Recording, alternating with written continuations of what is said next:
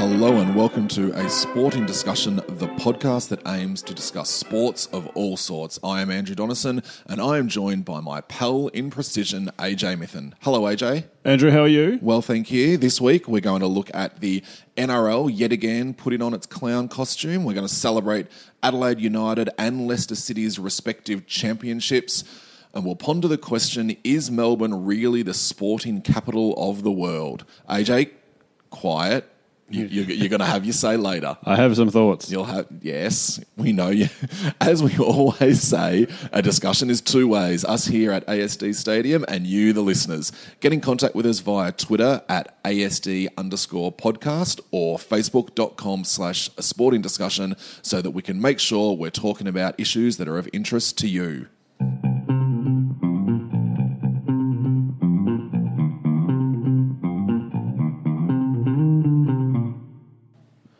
First things first, we will have our topical recap brought to you proudly by Ultimate AFL Trivia. Daily questions and videos for AFL fans and fanatics. You can find them on Facebook. Search Ultimate AFL Trivia. Get in contact with them if you would like an AFL-themed trivia night run at your local club. AJ, what happened on the social medias this week? Well, looking backwards first, you remember last week we spoke about whether the AFL should have a send-off rule or a sin bin style arrangement. We did a Twitter poll, and the survey said 26% wanted a 10-minute sin bin in the AFL, which was my choice. And that's what is in the lower grades as well. Yeah. Yep. Sometimes it's 10 minutes, sometimes it's till the end of the quarter, but I'm not. Yeah, anyway, 21% called for a firm send-off, don't come back. Fair enough.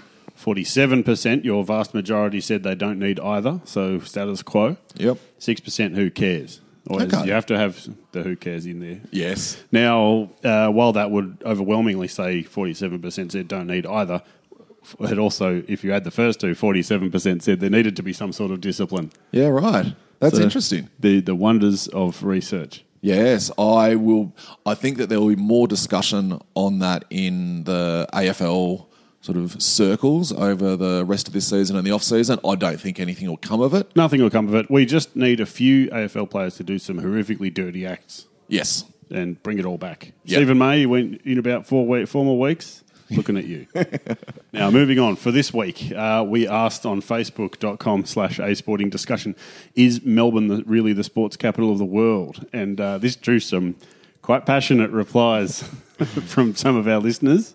I'm guessing they both live in Melbourne. Were you a little bit cheeky when you put it out there and may not have mentioned everything that happens in Melbourne, AJ? I deliberately left out the Australian Open just to see if anyone would notice, and notice they did. Yes. Some do care about tennis. Yes. Anyway, we were reminded about tennis and horse racing, which for me is right up there with golf, and also Cricket World Cup. But we'll get to this a bit later on. This is just a flagging for later on. And before we reach that later on, it's time to run through some confirmations and corrections from last week. Andrew, what did you have? I had a very good friend of the show, DJ Bravo. He came to me in a dream and he said, Andrew, don't you worry, you are all clear this week. Now, I can't hear anything. AJ. Oh, I'm sure that's coming. AJ, yes. Can I play our friend DJ Bravo? Were you all clear as well? Error-wise, yes, I was all clear, but I do have one clarification. So let's not spoil ourselves. No. DJ Bravo can only be brought out for a clean sheet. I just have to clarify about the pro boxing in the Olympics. Mm-hmm. It is going to be happening, but there was supposed to be a qualifying tournament for certain pro fighters to qualify to come through for the Olympics, but then it was going to be opened out to every professional fighter, so it's still up in the air about which fighters will actually be there. Right. Which okay. they need to sort out pretty quickly because we're in May and the Olympics are in June. And there already has been some people qualify. I was having a look today, so Yeah. they've got to get onto it real quick. Yes.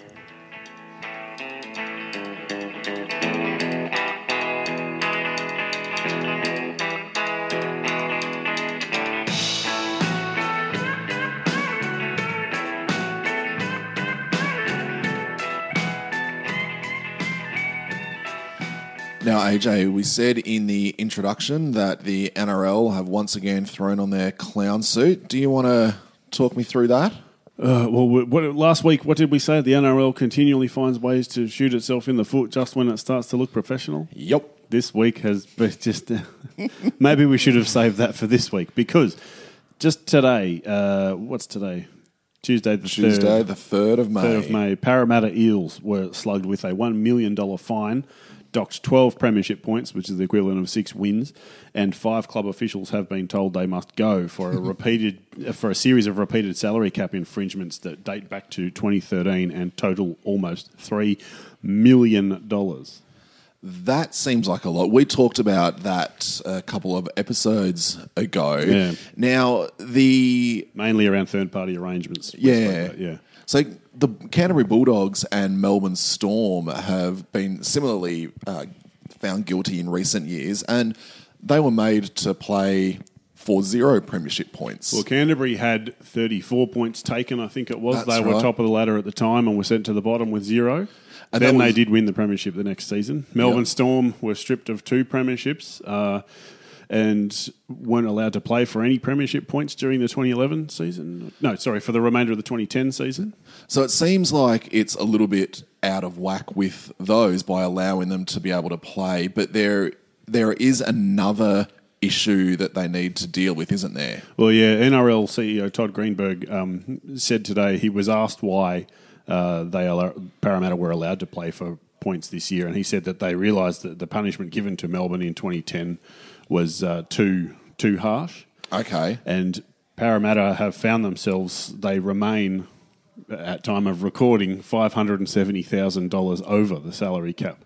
And Greenberg said unless they get that back to under the salary cap, they won't be able to play for any premiership points. So there is a possibility that they might play the rest of the season for no points unless they're able to offload some of the players. Yeah, they need to lose two, maybe 3 fairly highly paid players. And there's a couple that are signed for clubs next year. Junior Paulo, the front rower, is one of those. He's signed for the Canberra Raiders. There's a couple of other players as well that... other teams are sounding out whether they can leave or not, but yeah, all a bit messy, and it all depends on whether the other teams can fit those players in this year as well. So I think that's a wait and see on that one, but Para are in a little bit of strife this season. They've got to move really quickly. But one thing I think to note is that the Canterbury Bulldogs won the premiership the year after, and I think Melbourne Storm won the premiership the year after theirs as well. So Para, that's the thing. They've still got the players. Players. Except for whoever they have to get rid of to stay under. Get rid of some. Well, the Storm had to get rid of Inglis and Michael Crocker and a couple of others. Yep. Anyway, yeah. And the other thing that the NRL has had a little bit of an issue with is their much vaunted bunker system. That seemed to work. It was all going so well. Yes. It was all going so well. Everyone, all the journos and all the reports were praising the bunker and how well it was put together and how it was providing clarity to the game earlier in the year around tries. But because there's a number of camera angles that this central video refereeing position are able to access, which is much better than previously where they'd be in this cramped little box or sometimes out in the open to...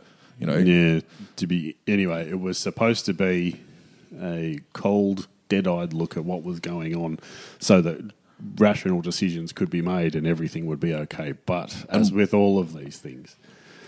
What's happened in the last couple of weeks... Teach a man to fish and he will empty your pond, as they say. There's a little bit of mission creep going on here with the bunker injecting itself into situations where it is not supposed to be injected.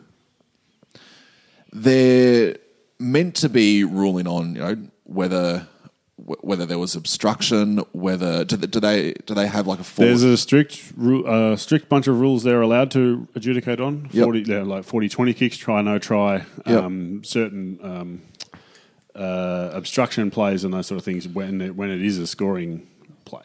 But players are starting to take advantage of the fact that things are getting thrown up to the bunker, aren't they? Yeah, Benji Marshall, halfback for the St George Illawarra Dragons, said during the week that players know now that if they stay down, the video bunker will have a look at it. And so players are staying down when they don't need to after tackles, whether it's been a big tackle or not. And Jamie Lyon, who's the 5'8" for Manly, performed what's best described as an elevated swan dive. A Frosby flop. Against the North Queensland Cowboys last weekend, which resulted in a penalty to Manly and a try being struck off for the Cowboys. And if you look at that footage, there's no way. Well, A, he wasn't obstructed, but he knows the rules and he played them to the letter of the law. And because there's now so many camera angles available, the video ref was not going to miss it. Well, players have been staying down for quite a bit now in the NRL over the last couple of seasons, but this, knowing that the bunker is going to have a look at it, whether they should or not, is turning it into a game of.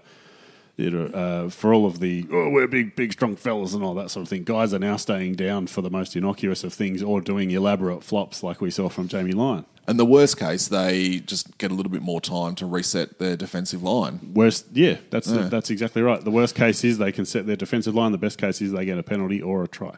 Now, was there another one in the Raiders game over the weekend where there was a wall of men? I'm glad you brought that up, and I didn't, because I was absolutely furious when this happened. There's a rule brought in at the start of the year about with field goals where defenders aren't allowed to. Attacking teams aren't allowed to set a wall in front of the field goal kicker. Makes sense. To stop defenders getting to them.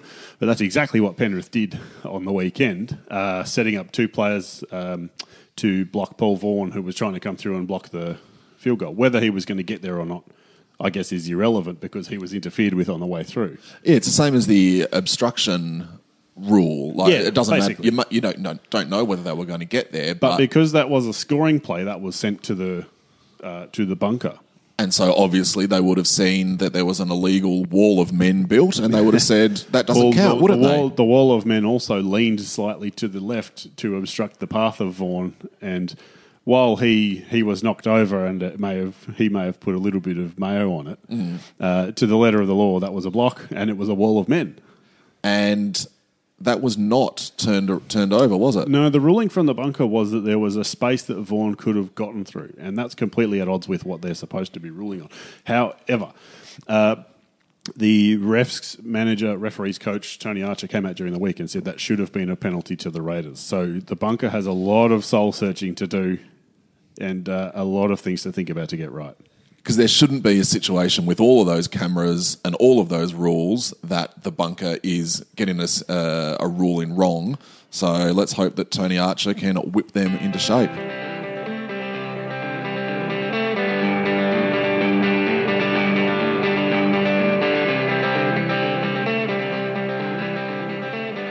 Andrew, we are celebrating two very, very, very unlikely football champions. It is incredible. The Adelaide United is a less incredible story than Leicester City, but it is completely and utterly incredible in and of itself, which Adelaide beat Western Sydney Wanderers 3-1 in the grand final. Now, they were, as we've discussed in the podcast previously, they were 0 wins from 8 matches. They were bottom of the table. They were a rabble. And then they lost 2 more games for the rest of the season. 16-2, I think, for the rest of the season. Yeah, dominated. They got into their home final. They played it not necessarily at their home ground because Hindmarsh Stadium is not big enough to hold the 50,000 people. The way that crowd was going, there's no other way to think of it as than Adelaide's home ground. Oh, no doubt. But was it Bruce Kamau opened the scoring, and then Isaias did one of... Isaias had one of the most beautiful free kicks, just curled it around the wall into the top left corner. Now, I'll give you a bit of regard here. You last week said that Isaias, you pronounced it Isaias in your heathenness, that would win the Joe Marston medal for the best player on the field.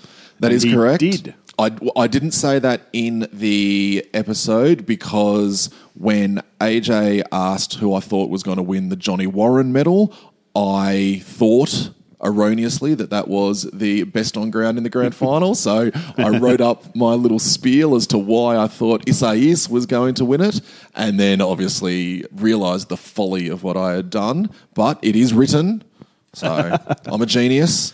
Now, Western Sydney Wanderers coach Tony Popovich was in the press over the last couple of days, not showing the grace he was renowned for on field. Sooking? In particular, claiming that Adelaide United weren't playing football. Please. That they were playing a lot of long balls. And basically, he broke out the cliches about long balls and football. When you say your opposition's playing long balls, you're basically saying they're playing ugly football and you're better than them.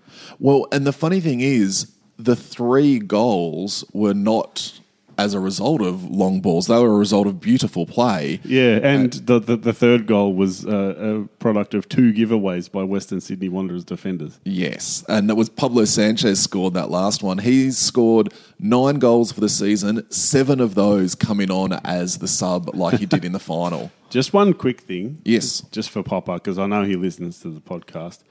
The stats after the game showed long balls, Western Sydney 63 and Adelaide United 56.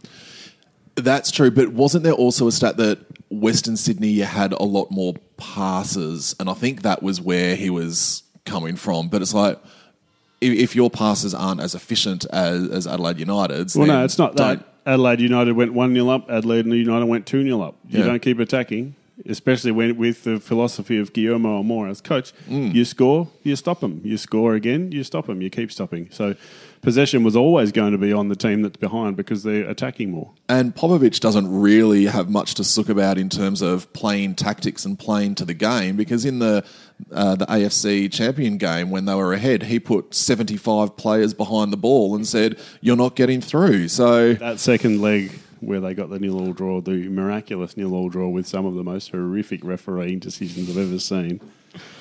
Yeah, anyway, there's nothing...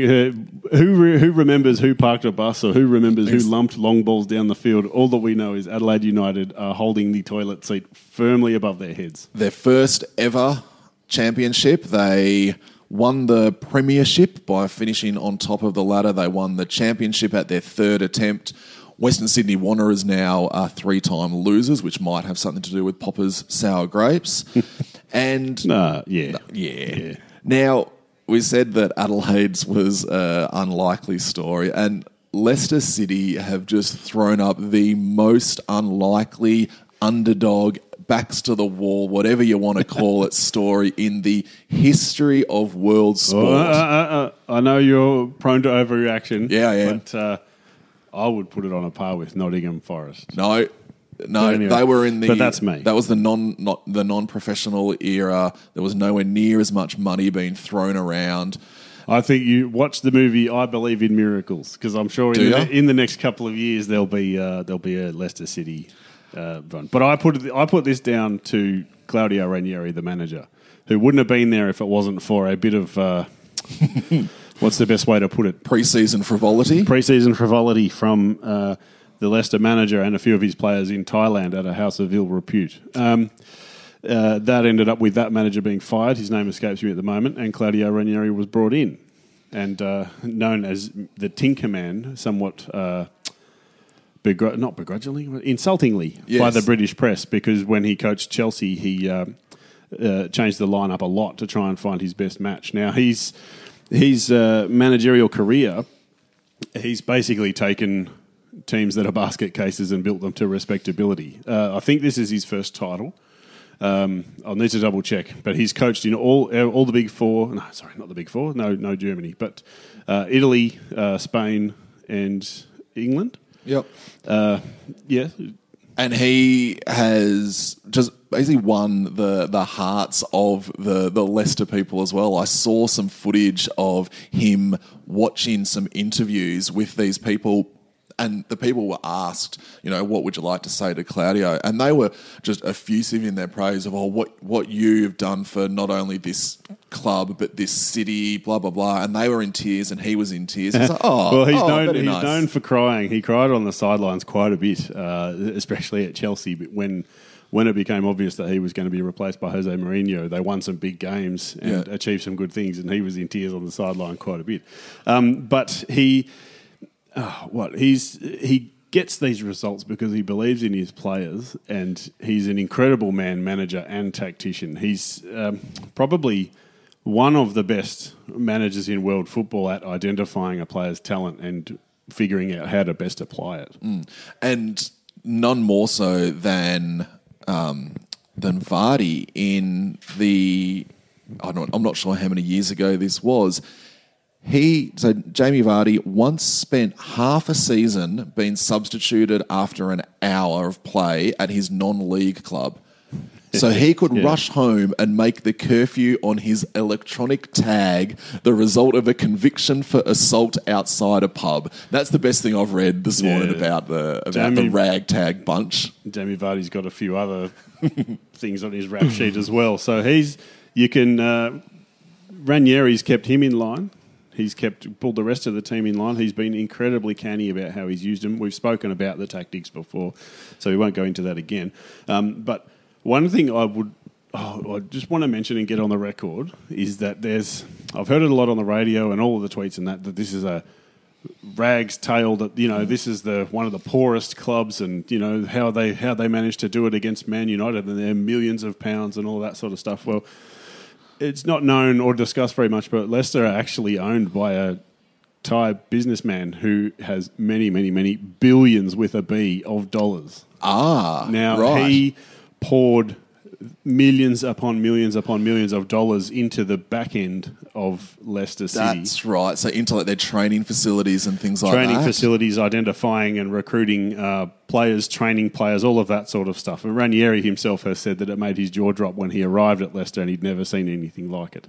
So they haven't necessarily spent the money on the players, as in their wages, but they've spent it in every other way to improve individual players. Yeah, improving their team, getting everything together, working it all together, yeah. But anyway, so I don't buy the whole, look at these poor little battlers part of this story, but what they have achieved on the field is just remarkable, doesn't describe it. Coming from 14th last year, when no team in the Premier League era has finished outside of the top three in the year before they've won it. Now, Ranieri wasn't actually able to watch with his Leicester team because he was on a plane when Chelsea and Tottenham were playing and when they drew 2-2. Yep, he was going off to have lunch with his 96-year-old mother. Bless. Long-standing arrangement. And now, I seem to recall that he has some sort of financial gain to be made. He worked. Obviously, he had confidence in his abilities, and he must have known that something was coming because he was brought in purely and simply to stave off relegation. Yes. And he arranged a clause in his contract guarantee him £100,000. That's what, 350k Australian, give or take. Yeah, 250, 300. For every place his side finished above 18th. So he's looking at about an extra in our money, about 3 mil. A lot. But he also put in, this is reputed, that he has a £5 million bonus in his contract should he win the title, which he just did. So he won't be struggling for a while. And it's good because, like I said, he goes in and does all the hard work, clearing out the stables and picking out which players are good and recruiting. He's the guy who brought Frank Lampard to Chelsea. Right. He brought a lot of really good players across to every team he's been at, Roma, Parma, Inter, all of that. And he takes the clubs from shambolic situations to almost winning, and then he's tended to be let go. And they bring in someone like a Mourinho at Chelsea, like Abramovich did, bringing him in at Chelsea. To finish off the job. Because Ranieri is seen as, I don't know, like what's the word, funny uncle or something like that. Someone who's, He's good for morale. Good for morale, does all that stuff, but his tactical nous wasn't taken really seriously, especially in England. I'm pretty sure that his tactical nous will be taken very seriously now. Yeah.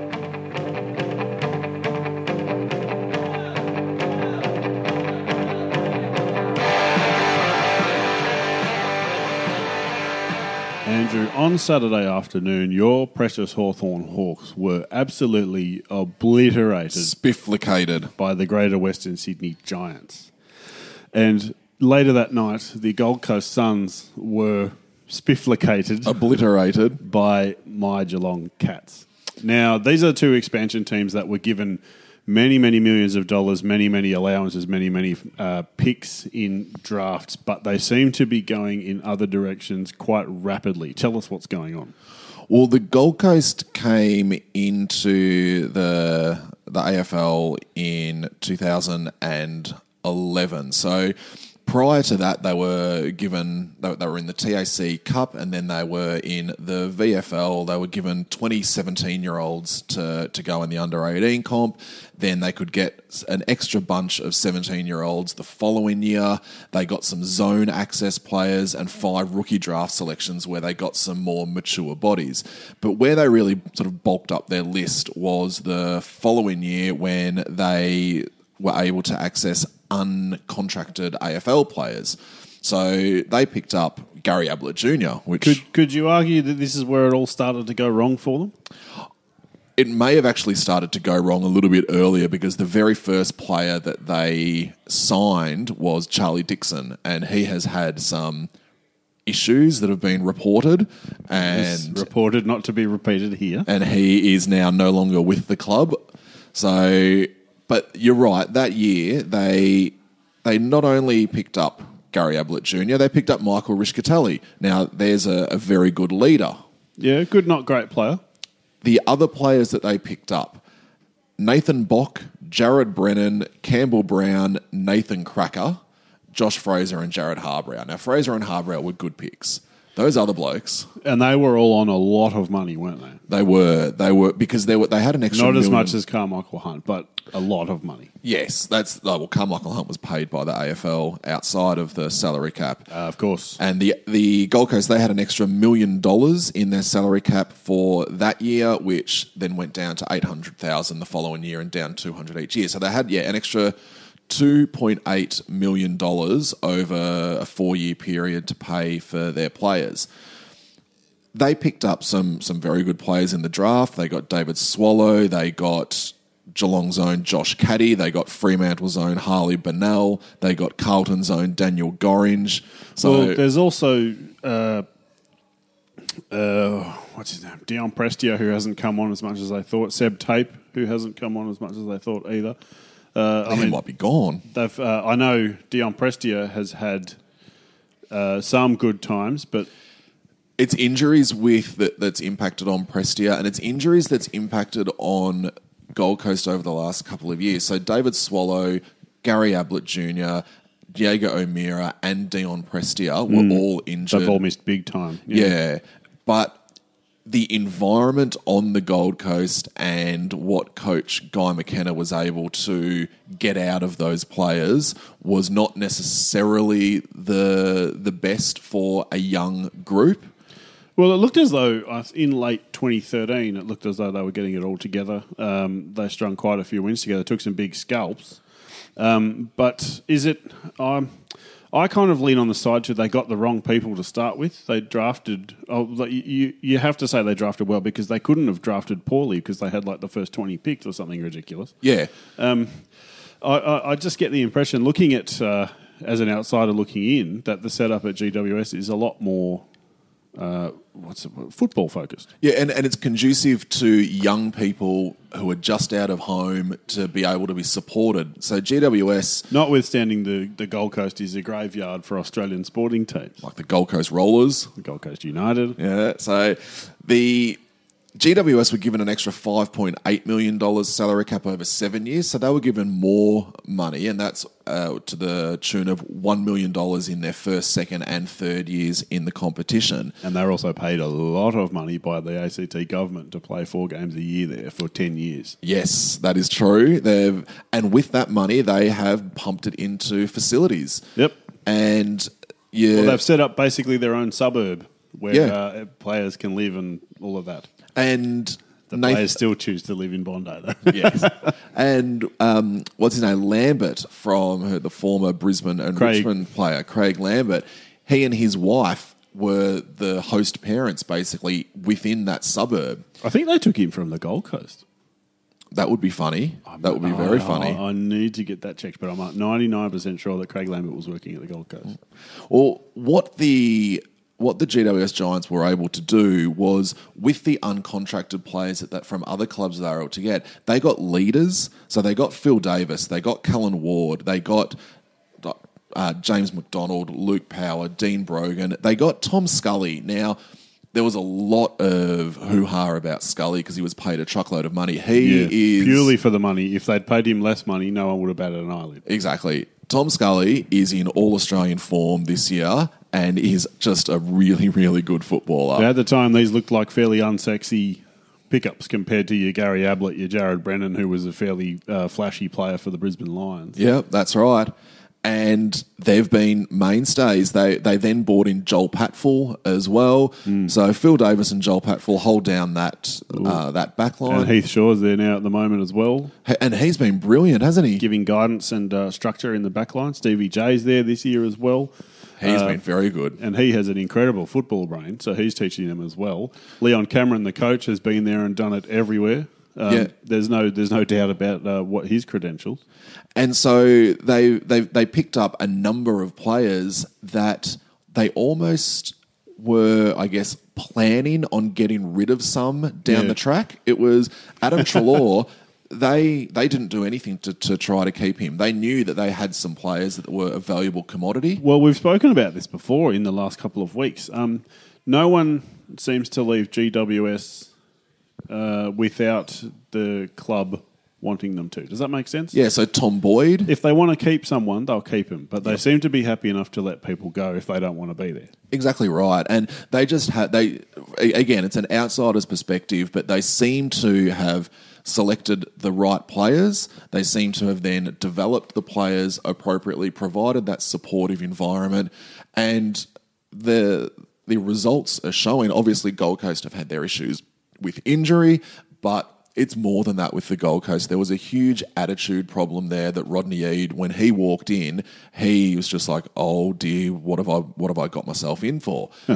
And it's bearing fruit now. The Giants are the next big thing and Gold Coast are really struggling. So the Giants are in front because they have better recruiting, better setup, better, well, we can say game plan at the moment. Yeah, better leadership within the playing ranks. Yeah, and is it fair to say better support from the AFL, or is that a little bit unfair on Gold Coast? They certainly have received more support from the AFL. The Gold Coast received a truckload, but GWS an extra couple of million from the AFL. So, well, let's see how this plays out across the rest of the year.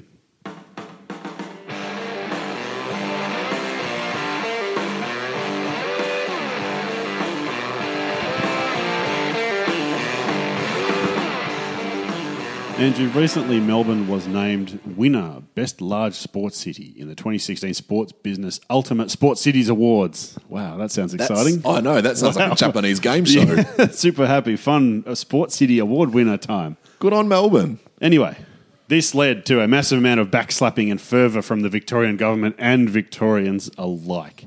Now, one thing that they don't like to point out, though, is in the overall rankings, Victoria was actually third behind New York City and London. But we were the best large sports city winner, Sports Business Ultimate. Well, fear not, because Melbourne was also awarded in those Sports Business Ultimate Sports City Happy Fun Time Awards, the Ultimate Sports City at 10 Anniversary Awards. So basically, let's call it Sports City of the Decade. Oh, good. Go Melbourne.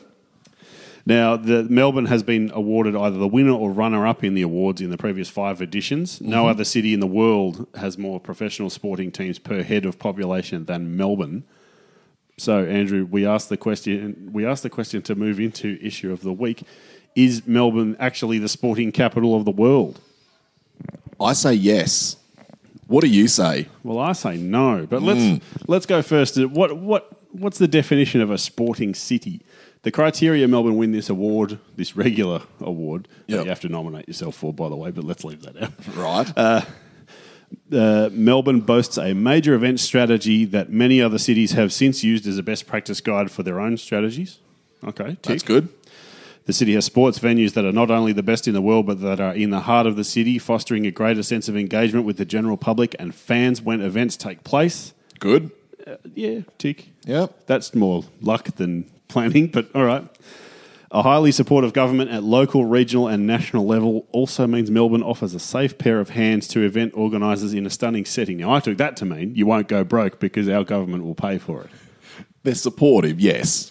Supportive. Yes. Right. So, Andrew, the question I ask you, and we also asked this on Facebook, are a few hundred AFL matches, a handful of NRL and Super Rugby games, one horse race, one Formula One race, a tennis Grand Slam, and an Olympics held 60 years ago worthy of calling yourselves the sporting capital of the world? I think so. I think that it's an entirely reasonable moniker to be given to Melbourne. As you said, there is this precinct in the general sort of Richmond area where you've got the 10th largest stadium in the world, the MCG, with a capacity of 100,000. You've got Amy Park with 30,000. You've got Rod Laver Arena, 15,000. Margaret Court, Hisense. Then just down the road, you've got Docklands as well. And you've got the O'Brien Group Arena, which is the ice hockey. Yeah. Yes. So Melbourne, it houses 9 AFL teams, an NRL team, a Super Rugby team, 2 men's and 2 women's soccer teams, 1 netball team, 1 men's and 2 women's basketball team, 2 men's and 1 women's ice hockey team. And that is for a town, the city, that has a population of just over 4 million people. Well, you could just take out Melbourne and write Sydney for that, because Sydney has pretty much exactly the same. Well, except they don't have You actually have more netball teams. They don't have the 10th largest stadium in the world. They don't. Well, they did at Homebush until they took the ends out. Remember, that was 110,000 for the Olympics? That's right. Yeah. But the thing for me is, obviously you've got these things, but you've got your regular events that happen every year. You've got a tennis Grand Slam. There's only 4 of those. You've got a Formula One Grand Prix. You have the Spring Racing Carnival. But there's 18 other places that have a Formula One Grand Prix as well. Yes, but it adds to it's the fact that we've got the Formula One, or Melbourne has the Formula One Grand Prix, and it has the Australian Open. It has a Boxing Day test match, which regularly gets between 60 and 70,000 people on day one and up to 250,000 over the course of the test match. You've got the Spring Racing Carnival, not just one horse race, as you flippantly suggest. The Spring Racing Carnival has had over 300,000 people come to Flemington across 4 race days since 2000. 101,000. Since 2000? Every year, there's been more than 300,000 people for each of the past 16 years. Oh, all right. They're the same people going over and over again. 100,000 people go to the Melbourne Cup, 85 to Derby Day, 55 to Oaks Let Day. me stop you here. Those people don't go to the races to watch the races. They go there to dress nicely and get boozed and see what they can do with members of the opposite sex, or hang out in a marquee and try to look important. But I would suggest to you that people going to the Spring Carnival have very, very little interest in horse racing. But you could say that about every other sport. I've been to many sporting events where the sport comes second. It's an occasion. Well, that's fair. Event. It's more the major events, the major sporting events, though. But I would say, particularly for horse racing, that was the case. Yeah, I'd agree with that. Which is why you got the AFL Grand Final every year gets 100,000 people. There's 80,000 suits. There's a Melbourne Marathon. You've got the Herald Sun. Oh, don't start about marathons. You've got the Herald Sun tour. You want to bring the Melbourne Marathon in with the New York City Marathon, the Boston Marathon, the London Marathon. I'm just saying we've got it as well. These other countries have got it. These other cities. Chris Froome came and won the Herald Sun tour. Melbourne had 80,000 people go to a domestic T20 cricket game last year. Like the people are completely and utterly mad for their sports. All right, well, let's look at this another way then. You've got all of these wonderful events. You've got all of these so-called fans going to them. Mm-hmm. When I've been overseas or when I've lived in other places, I could walk into any bar and there will be about 1,000 televisions showing 1,000 different sports from around the world at any time of the day. If I walk into a bar in Melbourne, I have 1 TV or 2 or 3 TVs showing a variety of AFL games, and that's about it. And let's take it back to the sporting culture of the place. In Melbourne, it's AFL or nothing, and you get these other parties coming through. Like in July, there's going to be the a whole bunch of football friendlies at the MCG with Tottenham and I can't remember the other one, Atletico Madrid and a couple of other teams. These are just exhibition matches. Anywhere else in the world, there's bars specifically set up to watch sports from all over the world. That's true, and we lived in Canberra, and there was a number of bars and clubs there that would show any number of sports. But I dare say there's more places in Canberra where you can go and find the sport you want to watch and sit there and watch it with like-minded people than there are in Melbourne. But you don't need to do that in Melbourne because you can actually go to the sport itself.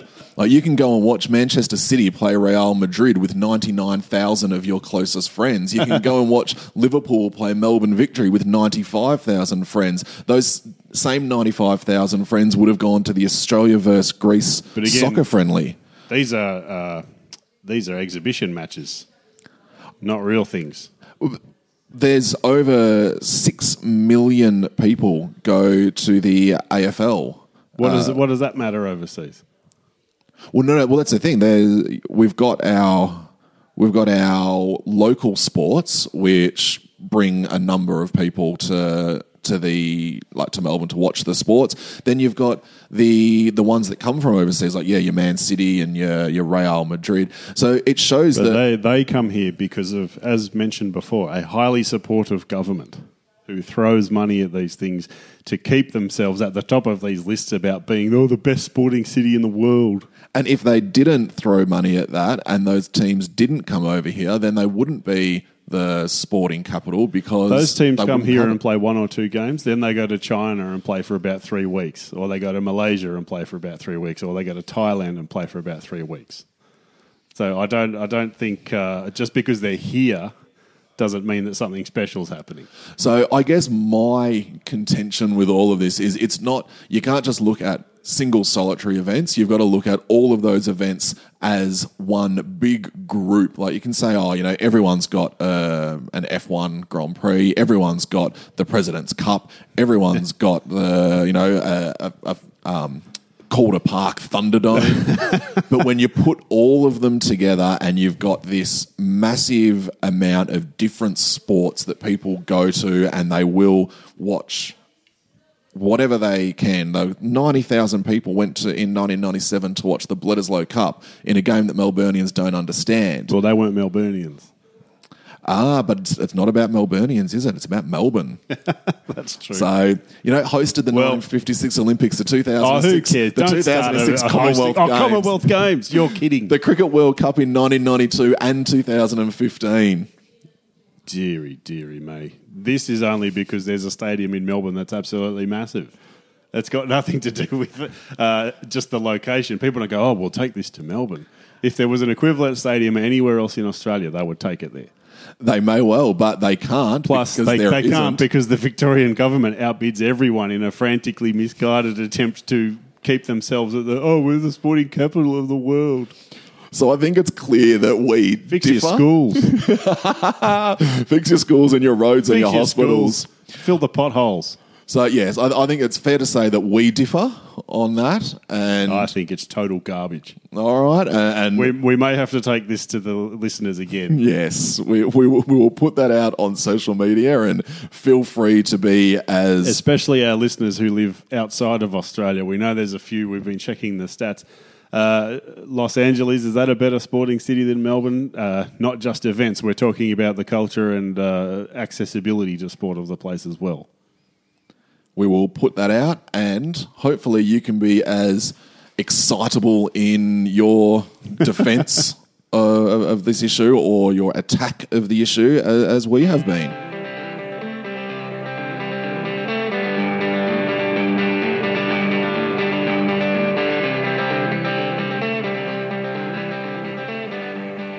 Oh, I need to take a breath or two here now that I've finished mopping the floor with you on that one, Andrew. We'll let the listeners decide. Listeners will decide. And if you have any other issue of the week, any other topics you wish us to debate, hit us up on Twitter at ASD_podcast or Facebook.com/asportingdiscussion. Let us know and let us know what you think as well, because we'll toss that in as well. Now, Andrew, we're going to try a new section here for the podcast, and it's called Massive Overreactions. Now, do you want to give us a massive overreaction for this week? I will. There has been a little bit of talk in the media about this, and I don't think that there has been enough talk directed in the right direction. Preach. Come on. The Hawthorn Football Club has been dudded at their chance at history by Andrew Demetriou and his little plaything GWS. Andrew Demetriou has hated Hawthorn since they delisted him to end his mediocre VFL career. GWS was set up to succeed as quick as possible, and Andrew Demetriou, he saw after the 2008 grand final that Hawthorn was embarking on an era of dominance like they had in the 1980s. He saw one way to stop it: create a monster. So he has, and now Hawthorn's chance at 4 in a row is gone, shattered, broken, and GWS are going to go on to win the next 15 flags in a row. I'm Andrew Donison, and that's my massive overreaction.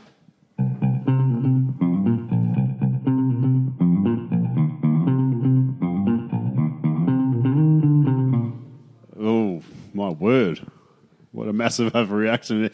I had to toss a bucket of water over him. Steam was coming out of his ears, ladies and gentlemen. I'm all right now. I feel... You sure? Feel better? In through the nose, out through the mouth. No, I'm good. Well, look, that's the purpose of the new section. You know, I think it worked. I think so. Now, folks, if you find yourself having a massive overreaction to something that happened during the Australian Sporting Week, hit us up on at ASD_podcast or Facebook.com/a sporting discussion. Let us know what you are massively overreacting about. And that is it for episode 11 of A Sporting Discussion. Thanks for listening. Remember to tell your friends to subscribe to us on iTunes. Give us a rating as well, because we want to be in that top 150. Top of the pops at Christmas. I'll take 149th. All right. Yeah, take that, darts. Anyway, listen to us on the Whooshka app or online at Whooshka. They're our lovely hosts who hold all of our audio there. You can also get us on the Stitcher, TuneIn Radio, or Podbean. Don't forget, Andrew Donison is on 3RRR FM Melbourne 102.7 Monday mornings at 7:15 as the sports guy, with the quite a wacky introduction music they've given you now. Yes, I'm actually trying to get the Warwick Kappa hit "I Only Take What's Mine" as the replacement introduction. I'll see how that goes. Oh, boy. Oh, man, I've got to focus now. I love that song. Right, so that's 102.7 on your FM dial in Melbourne. If you're not in Melbourne, use TuneIn Radio or your online streaming arrangements there. Don't forget, get in touch with us on our social medias at ASD_podcast, Facebook.com/a sporting discussion. We do reply, don't worry. Tweets or comments are signed off with either AJ for myself, AJ Mithen, or AD for himself, Andrew Donison. Thanks again for listening, and we will be back next week.